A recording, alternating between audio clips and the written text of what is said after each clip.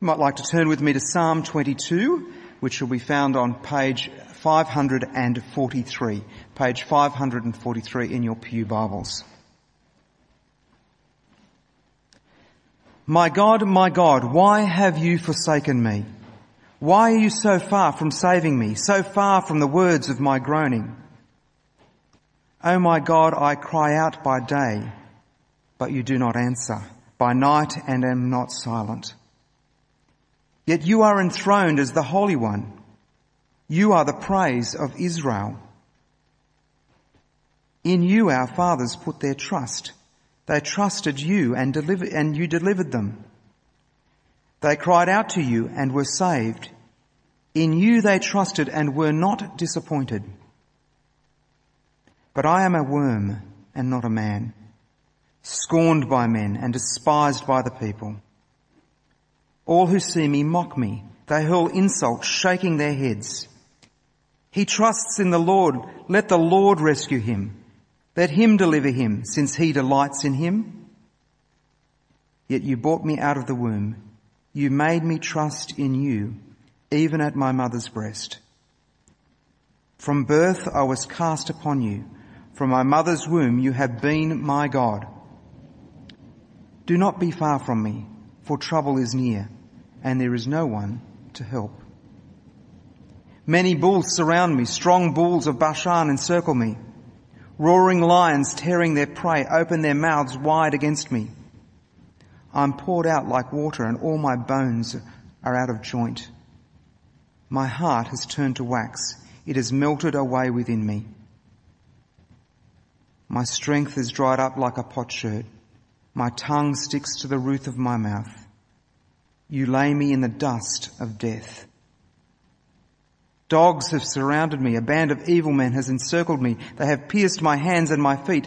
I can count my bones. People stare and gloat over me. They divide my garments among them, and they cast lots for my clothing. But you, O Lord, be not far off. O my strength, come quickly to help me. Deliver my life from the sword, my precious life from the power of the dogs. Rescue me from the mouth of the lion. Save me from the horns of the wild oxen. I will declare your name to my brothers. In the congregation I will sing to you. You who fear the Lord, praise him. All you descendants of Jacob, honour him. Revere him, all you descendants of Israel. For he has not despised or disdained the suffering of the afflicted one. He has not hidden his face from him, but he has listened to his cry for help. From you comes the theme of my praise in the great assembly. Before those who fear you will I fulfill my vows. The poor will eat and be satisfied. Those who seek the Lord will praise him. May your hearts live forever. At the ends of the earth, all the ends of the earth will remember and turn to the Lord, and all the families of the nations will bow down before him. For dominion belongs to the Lord, and he rules over the nations. All the rich of the earth will feast and worship. All who go down to the dust will kneel before him, those who cannot keep themselves alive. Posterity will serve him. Future generations will be told about the Lord. They will proclaim his righteousness to a people yet unborn, for all he has done. Our second reading is from 1 Peter. You'll find it on page 1202, starting at verse 13 of chapter 3.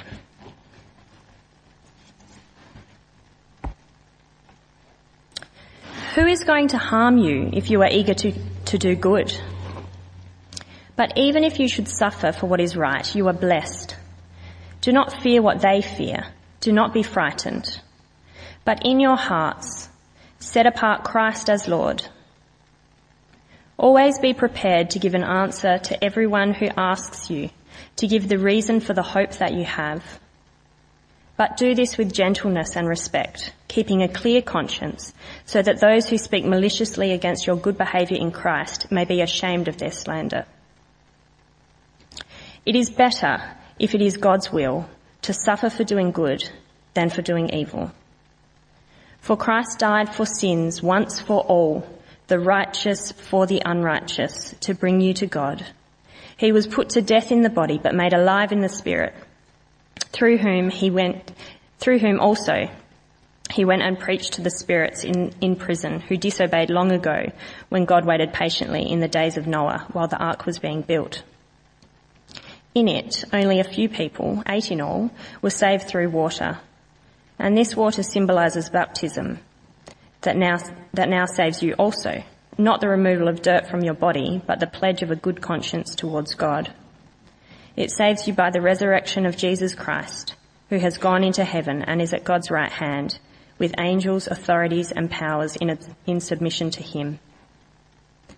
Therefore, since Christ suffered in his body, arm yourselves also with the same attitude, because he who has suffered in his body is done with sin.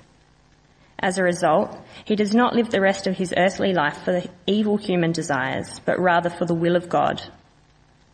For you have spent enough time in the past doing what pagans choose to do, living in debauchery, lust, drunkenness, orgies, carousing and detestable idolatry. They think it strange that you do not plunge with them into the same flood of dissipation, and they heap abuse on you. But they will have to give account to him who is ready to judge the living and the dead. For this is the reason the gospel was preached, even to those who are now dead, so that they might be judged according to men in regard to the body, but live according to God in regard to the spirit. So many questions. This is one of those passages where it's easy to lose the wood for the trees. It's easy to get bogged down in the weird little things you see on the ground, the little minor things, and lose sight of the beautiful picture. There are genuine questions about this passage, and some of them, I think, there may not be really good answers to just yet.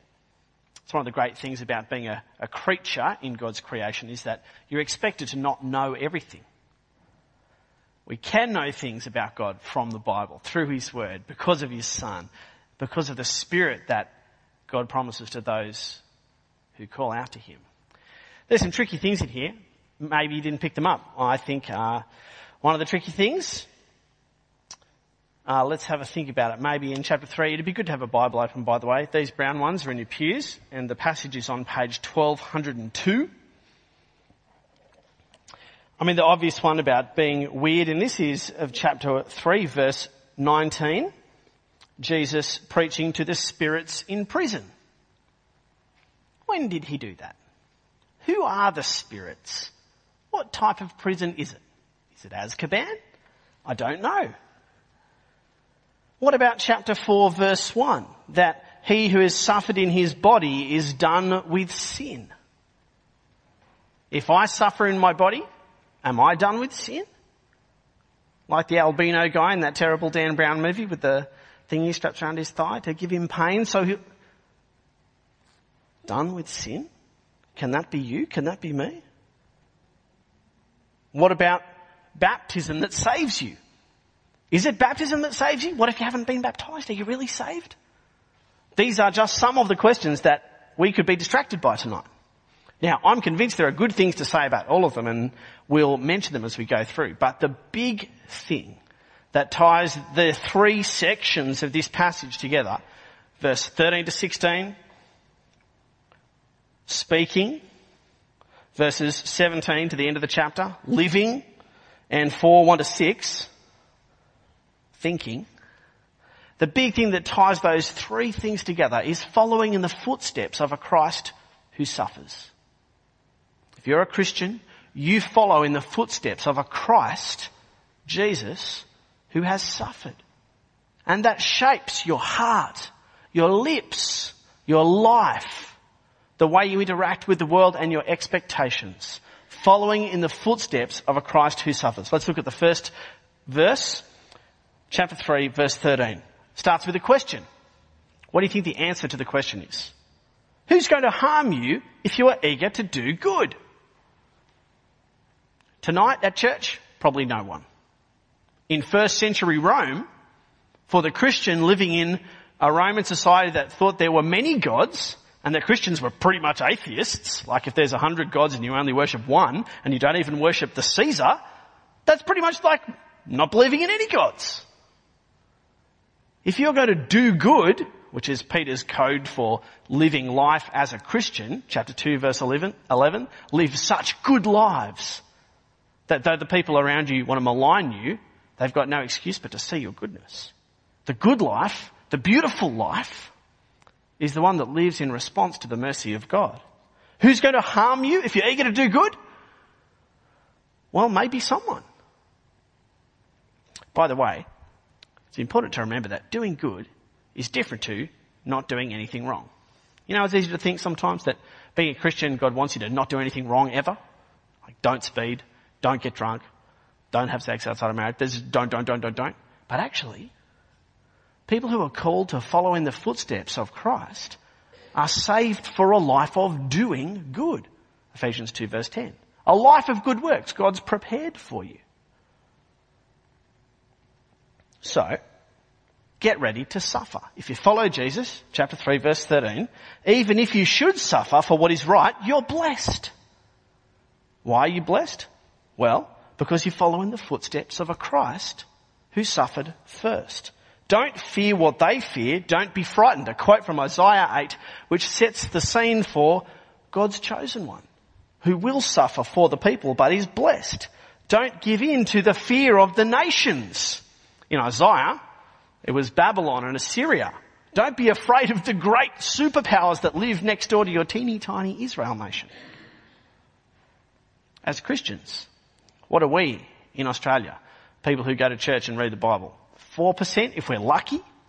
Don't be afraid. Do good, Peter says. And what's the key to it? What's the key to it? In your hearts, verse 15, set apart Christ as Lord. In your hearts, set apart Christ as Lord. That's just another way of saying be a Christian, isn't it? Now, does this describe you? Have you set apart in your heart one Lord, one King, one ruler? Jesus. That's what it means to become a Christian and to live as a Christian. To say, when it comes to the crunch and in every situation, I am going to live relying on and living for Jesus. He's my Lord. He's my King. He's my Saviour. Set Christ as Lord in your heart. And all this stuff will flow out, the life of beautiful goodness. One of the things that flows out is what you say, which is what the verse goes on to say. In your heart, set apart Christ as Lord. Always be prepared to give an answer to everyone who asks you, to give the reason for the hope that you have. Can you do that? Have you got 5 sentences that sums up why you have hope in Jesus? Notice the way it's expressed, by the way. To give an answer for the hope that you have. 2 things to say about that. Firstly, it's an answer to a question. Why are you different? Why are you living this way? It's not actually a front foot. Hi, can I tell you about Jesus? It's that your life is so good, so different to the world you live in, that people are, huh? Now, it's not always an eyebrows up question. You know, why are you living like this? I think sometimes like, why are you living like this? It's an eyebrows down question. Huh? I don't get it. Why are you doing this? And the answer, point 2, is a hope. See, because we follow in the footsteps of a Christ who suffered, our life is not all about this life. It is about this life, but it's about a realm of life that's started with being born again by the Spirit of God, starting into an eternity like Christ's resurrection that goes on forever. We have a hope, something in the future. You go back to the very start of 1 Peter chapter 1. Praise be to the God and Father of our Lord Jesus Christ, who's blessed us with a hope, a living hope, new birth into a living hope through the resurrection of Jesus Christ from the dead and into an inheritance that can't ever perish, spoil or fade. See, although we follow in the footsteps of a Christ who suffered, our lives are grounded in what God has set apart for us in the future. And so when the question comes, why are you like this? The answer is not about us, but it's about what Christ has done and what he will do. It's about the hope that we have. Now, keep in mind that Christians are, not perfect, and especially not perfect at arguing, and that we live in a world with blogs and forums and Facebook and the Sydney Morning Herald comments section. Just have a look at the way that this discussion happens. Be prepared to give an answer to everyone who asks you to give a reason for the hope that you have, but do this with argumentativeness and hostility. Oh no, hang on. But do this, verse 15, with gentleness and respect. See, just like in 5th grade debating, when you had manner, matter and method, the content of our hope, be ready to give a reason for the hope that you have. The way that we speak about the Lord Jesus, about the Christ who suffered for us and the hope that we have, the way that we speak is part of the message. Now, you know that's true in every conversation. The way that someone speaks to you, the way that they treat you as a person is part of the message that they're getting across. That's why people knocking on your door at terrible times of the day, you never want to listen to them. Doesn't matter what they say, just the fact that they're annoying you is part of the message. When we speak about Christ, the way we speak, as well as what we say, is part of the message. Gentleness and respect. Notice that they're relational terms. We speak with people. We do this, verse 16, keeping a clear conscience, so that people who speak maliciously against our good behaviour in Christ might be ashamed of their slander. It's a high hope, isn't it? That you speak so kindly and beautifully about Christ that people will be ashamed of what they've said of you. I don't think we can realistically expect this side of Jesus' return. See, the way that each of these 3 sections flows through has the same pattern. It's about living in the real world where there's suffering for Christians who do good. It's about realising what the real Lord is like. And it's about living with one eye on the judgment that is to come. The real world, the real Lord, and the real judge. Second section, also about suffering in the footsteps of a Lord who suffered for us. Starting at verse 17, we're getting to the good stuff. It is better, if it's God's will, to suffer for doing good than for doing evil. This is Peter's reprise on chapter 2. He's said this before. If you get in trouble for doing the wrong thing, well, you deserved it. So suck it up. The earthly authorities were put there by God and they're good. Submit yourself to them. But there's another element to this, isn't it? If you're going to continue to do good, which is what Christians do, because that's what God has made us for and brought us to life in this realm of the Spirit, if we're going to do good, verse 17, it's better, if it is God's will, to suffer for doing good than for doing evil. What's the implication? That sometimes doing good in this world leads to suffering. Sometimes doing good in this world leads to suffering. Do you believe that? What sort of doing good would lead to suffering? Well, our example is, for a start, Jesus. Jesus is the perfect example of the one who did good. Not did well, did good. He did good things. To the sick, he healed them. To the hungry, he fed them. To those who were lame, he made them walk. To those who needed sin forgiven, he gave his own life that they might live. Jesus did good. Jesus went to the place which should have been the heart of pure religion, to the temple in Jerusalem. He did what was good and pointed people back to the God who loves his people and gave himself for them. But when Jesus did good, he suffered. His family thought he was crazy. His disciples turned away from him. Verse 18 sums it up, doesn't it? Christ died for sins, once for all, the righteous for the unrighteous, to bring you to God. What a beautiful summary of the gospel. I mean, if you're looking to prepare an answer for the hope that you have, that's a pretty good one. 1 Peter 3:18. Christ died for sins. That's why Jesus died, because there's sin in the world. There's sin in the brokenness of creation, which comes from broken people. Our ancestors, spiritually, Adam and Eve, they are just examples of what we are like. People who heard God's good command, lived in God's good world, but essentially ignored him. And we live in a world that is full of sin. On a massive scale, the world's broken. On a minute scale, I am broken. Even the things I want to do which are good, I can't do them. I fail people in relationships. We hurt one another. Sin is living in God's world without recognizing him as God. And Christ died for sins, to deal with sin. How did it happen? Verse 18 explains it. This is gold. The righteous for the unrighteous. The perfect, Jesus, for the unrighteous, us. This is the heart of the Christian message. I deserve nothing. Christ was perfect for me. For you. Have you heard this message before? That although you deserve God's judgment, the righteous one stood in your place. The fire of God's wrath burned on Jesus so that you could be free to call God Father. To be alive.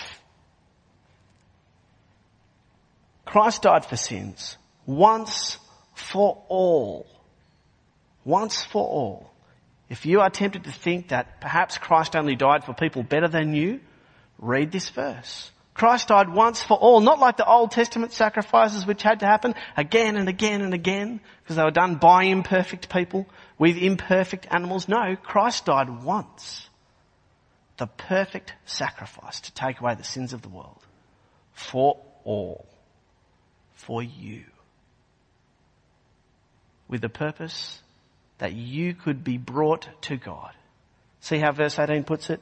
Christ died for sins, once for all, the righteous for the unrighteous, to bring you to God. The purpose that God has behind sending his son to die is not simply that justice be done, although that's part of it, but that God would have relationship restored with those he loves. God is personal. He longs to know you and relate to you perfectly. And he can't do it while we turn our backs on him and reject him as the king that he is. The good life is life under God's rule, the purpose for which Christ died. Now the tail end of verse 18 is where the troubles start. Christ was put to death in the body but raised by the Spirit. Have a look at it, see what you think it means. He was put to death in the body but made alive by the Spirit. Tell you what it can't mean. It can't mean that Jesus had a body and a spirit and they were separate things. And when he died, the body died, but the spirit kind of floated around. And then on the resurrection, Jesus became spirit man. Not true. We know that's not true because Peter and the other disciples saw a physical Jesus after the resurrection. You know, the Jesus who ate things and the bread and fish didn't drop on the ground. The Jesus that Thomas could poke his fingers in Jesus' hands.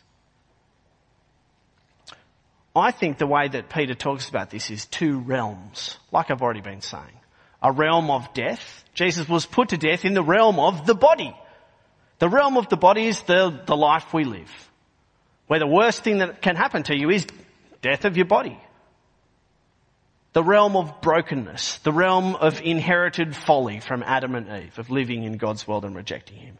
That's the way that Christ died. He was one of us, put to death in the body.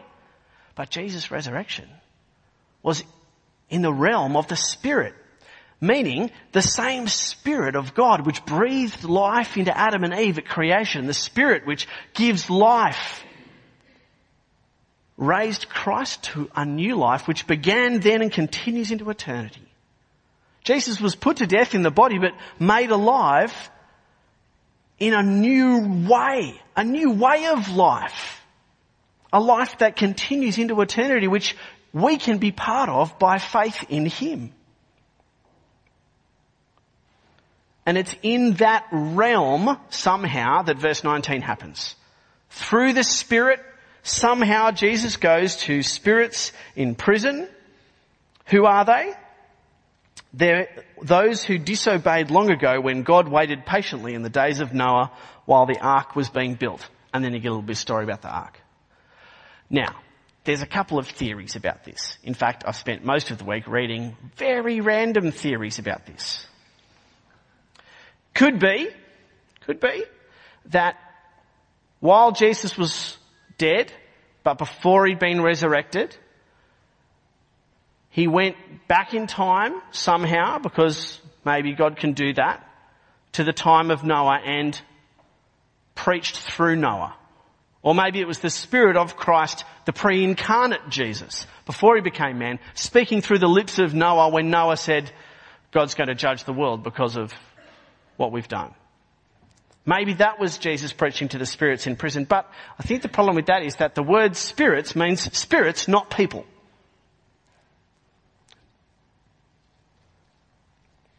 I reckon the best explanation is something to do with the first few verses of Genesis 6. The first few verses of Genesis 6 talk about these great spiritual people who aren't really accounted for in the first 5 chapters of creation. The Nephilim, men of renown, warriors of old. They seem to be, well, let's have a flick to it. Genesis 6. It's worth having a quick read. They seem to be mysterious. They seem to be big and awesome. Chapter 6 of Genesis is on page 6. The verse I'm looking at, verse 4, the Nephilim were on the earth in those days and also afterward, when the sons of God went to the daughters of men and had children by them. They were heroes of old, men of renown. The Nephilim come out of anywhere. Now, these are people, obviously, because they intermarry with other people. But the very next verse is the story of Noah. The background to the story of Noah. Can you see the great personal grievance of God? Verse 5. The Lord saw how great man's wickedness on the earth had become, and that every inclination of the thoughts of his heart was only evil all of the time. What a condemnation on a good creation.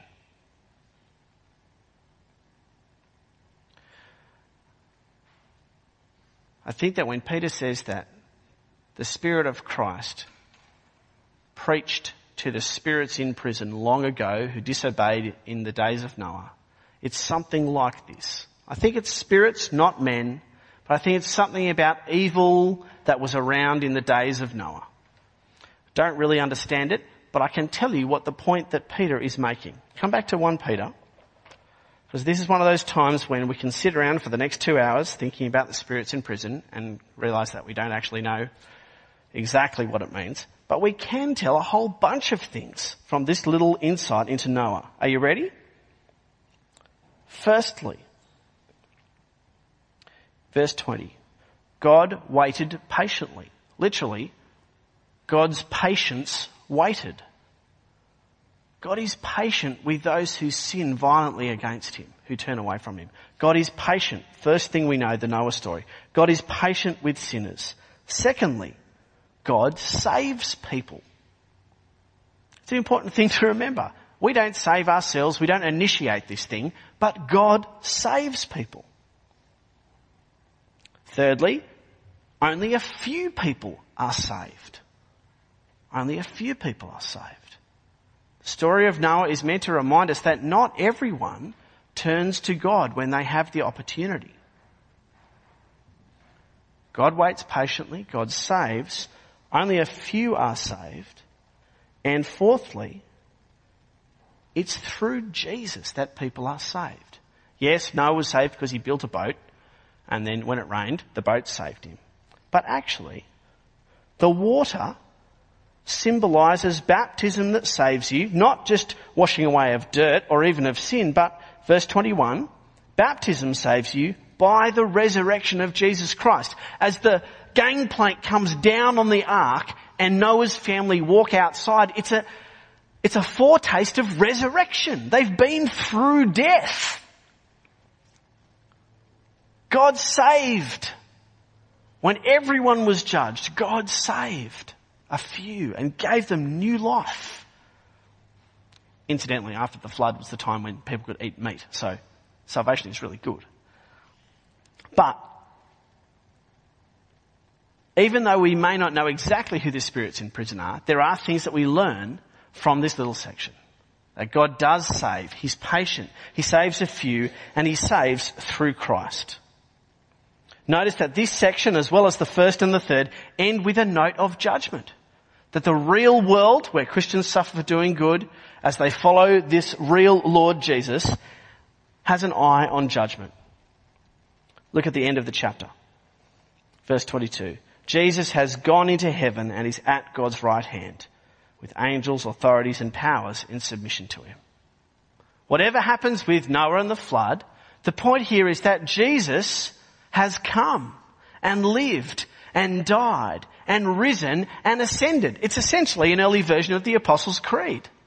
He came, he lived, he died, he descended, he rose, he ascended. This is about Jesus. There's nothing that's not subject to Jesus. So if you're suffering for doing good, don't forget that Jesus who died is also Jesus who judges. Take hope. Finally, third section, living in the real world, chapter 4, verses 1 to 6, in the footsteps of the Christ who suffered, needs an attitude reminder for Christians. What's the attitude of those who follow Jesus? It's there in verse 1. Therefore, since Christ suffered in his body, arm yourselves also with the same attitude. Do you have the same attitude as Jesus? I love, just as a bloke, by the way, that it says, arm yourself with the same attitude. Like, I'm ready. I'm guns up. Or whatever it is, it's a call to action. It's a call to get ready. It's a call to be prepared for the fight that's on. Therefore, since Christ suffered in his body, arm yourselves also with the same attitude. You kind of got to grit your teeth and get ready for what's going to happen. Because he who suffered in his body is done with sin. What do you think that means? He who suffered in the body is done with sin. On one hand, it's pretty obvious. When you die, you can't sin anymore. Christ suffered, he died. You suffer and die, you won't sin anymore either. Unfortunate though, because you can't do anything then. I think baptism helps us understand this.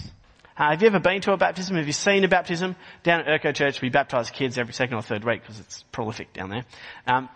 But at a baptism, for little kids, the godparents speak on behalf of the child. For grown-ups, if you want to get baptised, and by the way, if you haven't, get baptised. It's great.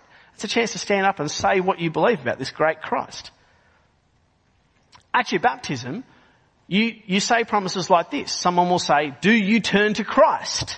And you'll say, I turn to Christ. Do you renounce evil? I renounce evil. It's a picture of turning away from sin and towards God. And the baptism is a reflection of the sin being washed away and the new life rising up out of the water. The attitude of being done with sin is the attitude of the person who says, I renounce evil. If you've set apart Christ as Lord in your heart, if you are a person for whom Christ died and he's your Lord, you've essentially said, I am dead to sin. Now, if I say that up here and you know me, you're kind of snickering in the back of your head, right? He's not dead to sin. We know exactly what he's going to be like. Impatient where he should be patient. Short-tempered because he's a ranger. All those sorts of things. But this is the attitude. It's an attitude that says, I might have been like that before, but now that's no longer who I am. My intention is to live for Christ. I'm dead to sin. This is you if you're a Christian. Your attitude is to grit your teeth and say, I'm dead to that way of life. Because I follow a Christ who suffered. It's not just that you stop doing one thing. See what verse 2 says? You actually live for something. As a result, this person doesn't live the rest of their life for evil human desires, but rather for the will of God. That's disappointingly open-ended, isn't it? What's God's will for you? Well, it depends who you are. You've been made beautifully different to the person next to you. God has given you beautifully different opportunities to live for Him in every way. In the footsteps of the Christ who suffered for you and has been brought to life in this new realm where the Spirit reigns. The Spirit of goodness and kindness and gentleness and self-control and faithfulness. How can you be the person that God has called you to be? How can you live for God's will? Whatever it is, do it wholeheartedly. Peter looks back and says, you once lived like this, and verse 3 is a pretty Roman description of the bad life. You spent enough time in the past doing what the pagans choose to do, living in first century Roman style, just enough eating and drinking and being drunk and sexually immoral that it just oozes out the windows. But verse 4 is just a picture of what it's like to be a Christian now, isn't it? You see verse 4? They think it's strange that you don't plunge with them into the same flood of dissipation. And they heap abuse on you. Does that happen to you as a Christian? On after work drinks on Friday? No thanks. 2's enough. Like, what are you, crazy? 8's not enough. Come on. What are you, an idiot? What are you, a party pooper? And they heap abuse on you. I was driving on the M2 today, and part of it's got roadworks at 60, so I set the cruise control for 60. It was like I was standing still. There was a guy behind me in a Nissan Patrol flashing his lights at me, tooting his horn. Like, dude, I'm going at 60. Like, if he could have got out, he would have said, you're an idiot. You can go at 100 here. They think it's strange that you don't plunge with them into the same flood of dissipation. And they heap abuse on you. But living in the real world, trusting in the real Lord, we keep an eye on the real judge, verse 5. They'll have to be ready to give an account to Him who is the judge of the living and the dead.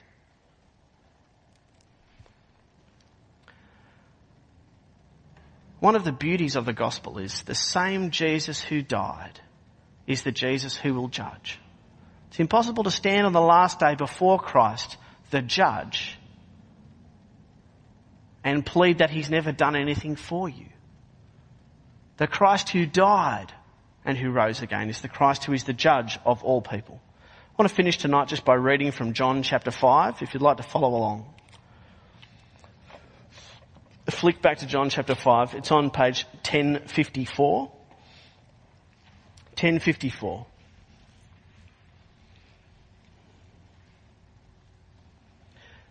As we prepare ourselves to remember Jesus' death for us in the Lord's Supper, hear these words from John 5, starting at verse 19.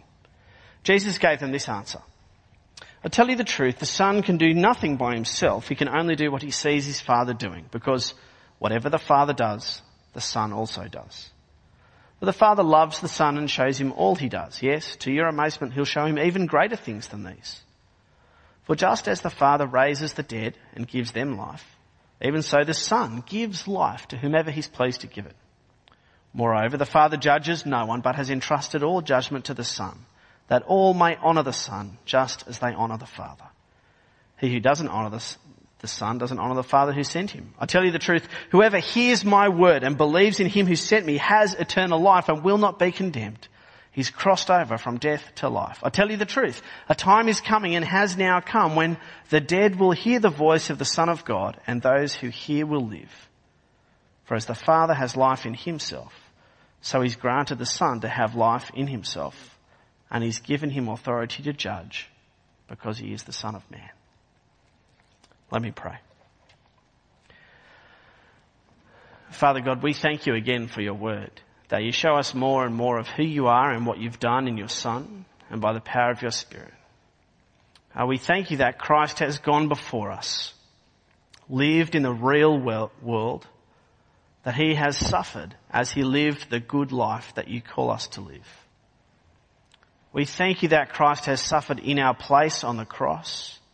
We thank You that You have raised Him to life and seated Him at Your right hand with authority to judge the world. Lord, we pray for our hearts and our minds and our lips, that You would prepare us to follow in the footsteps of the Christ who suffered for us. And we pray this, that you would be honoured. Amen.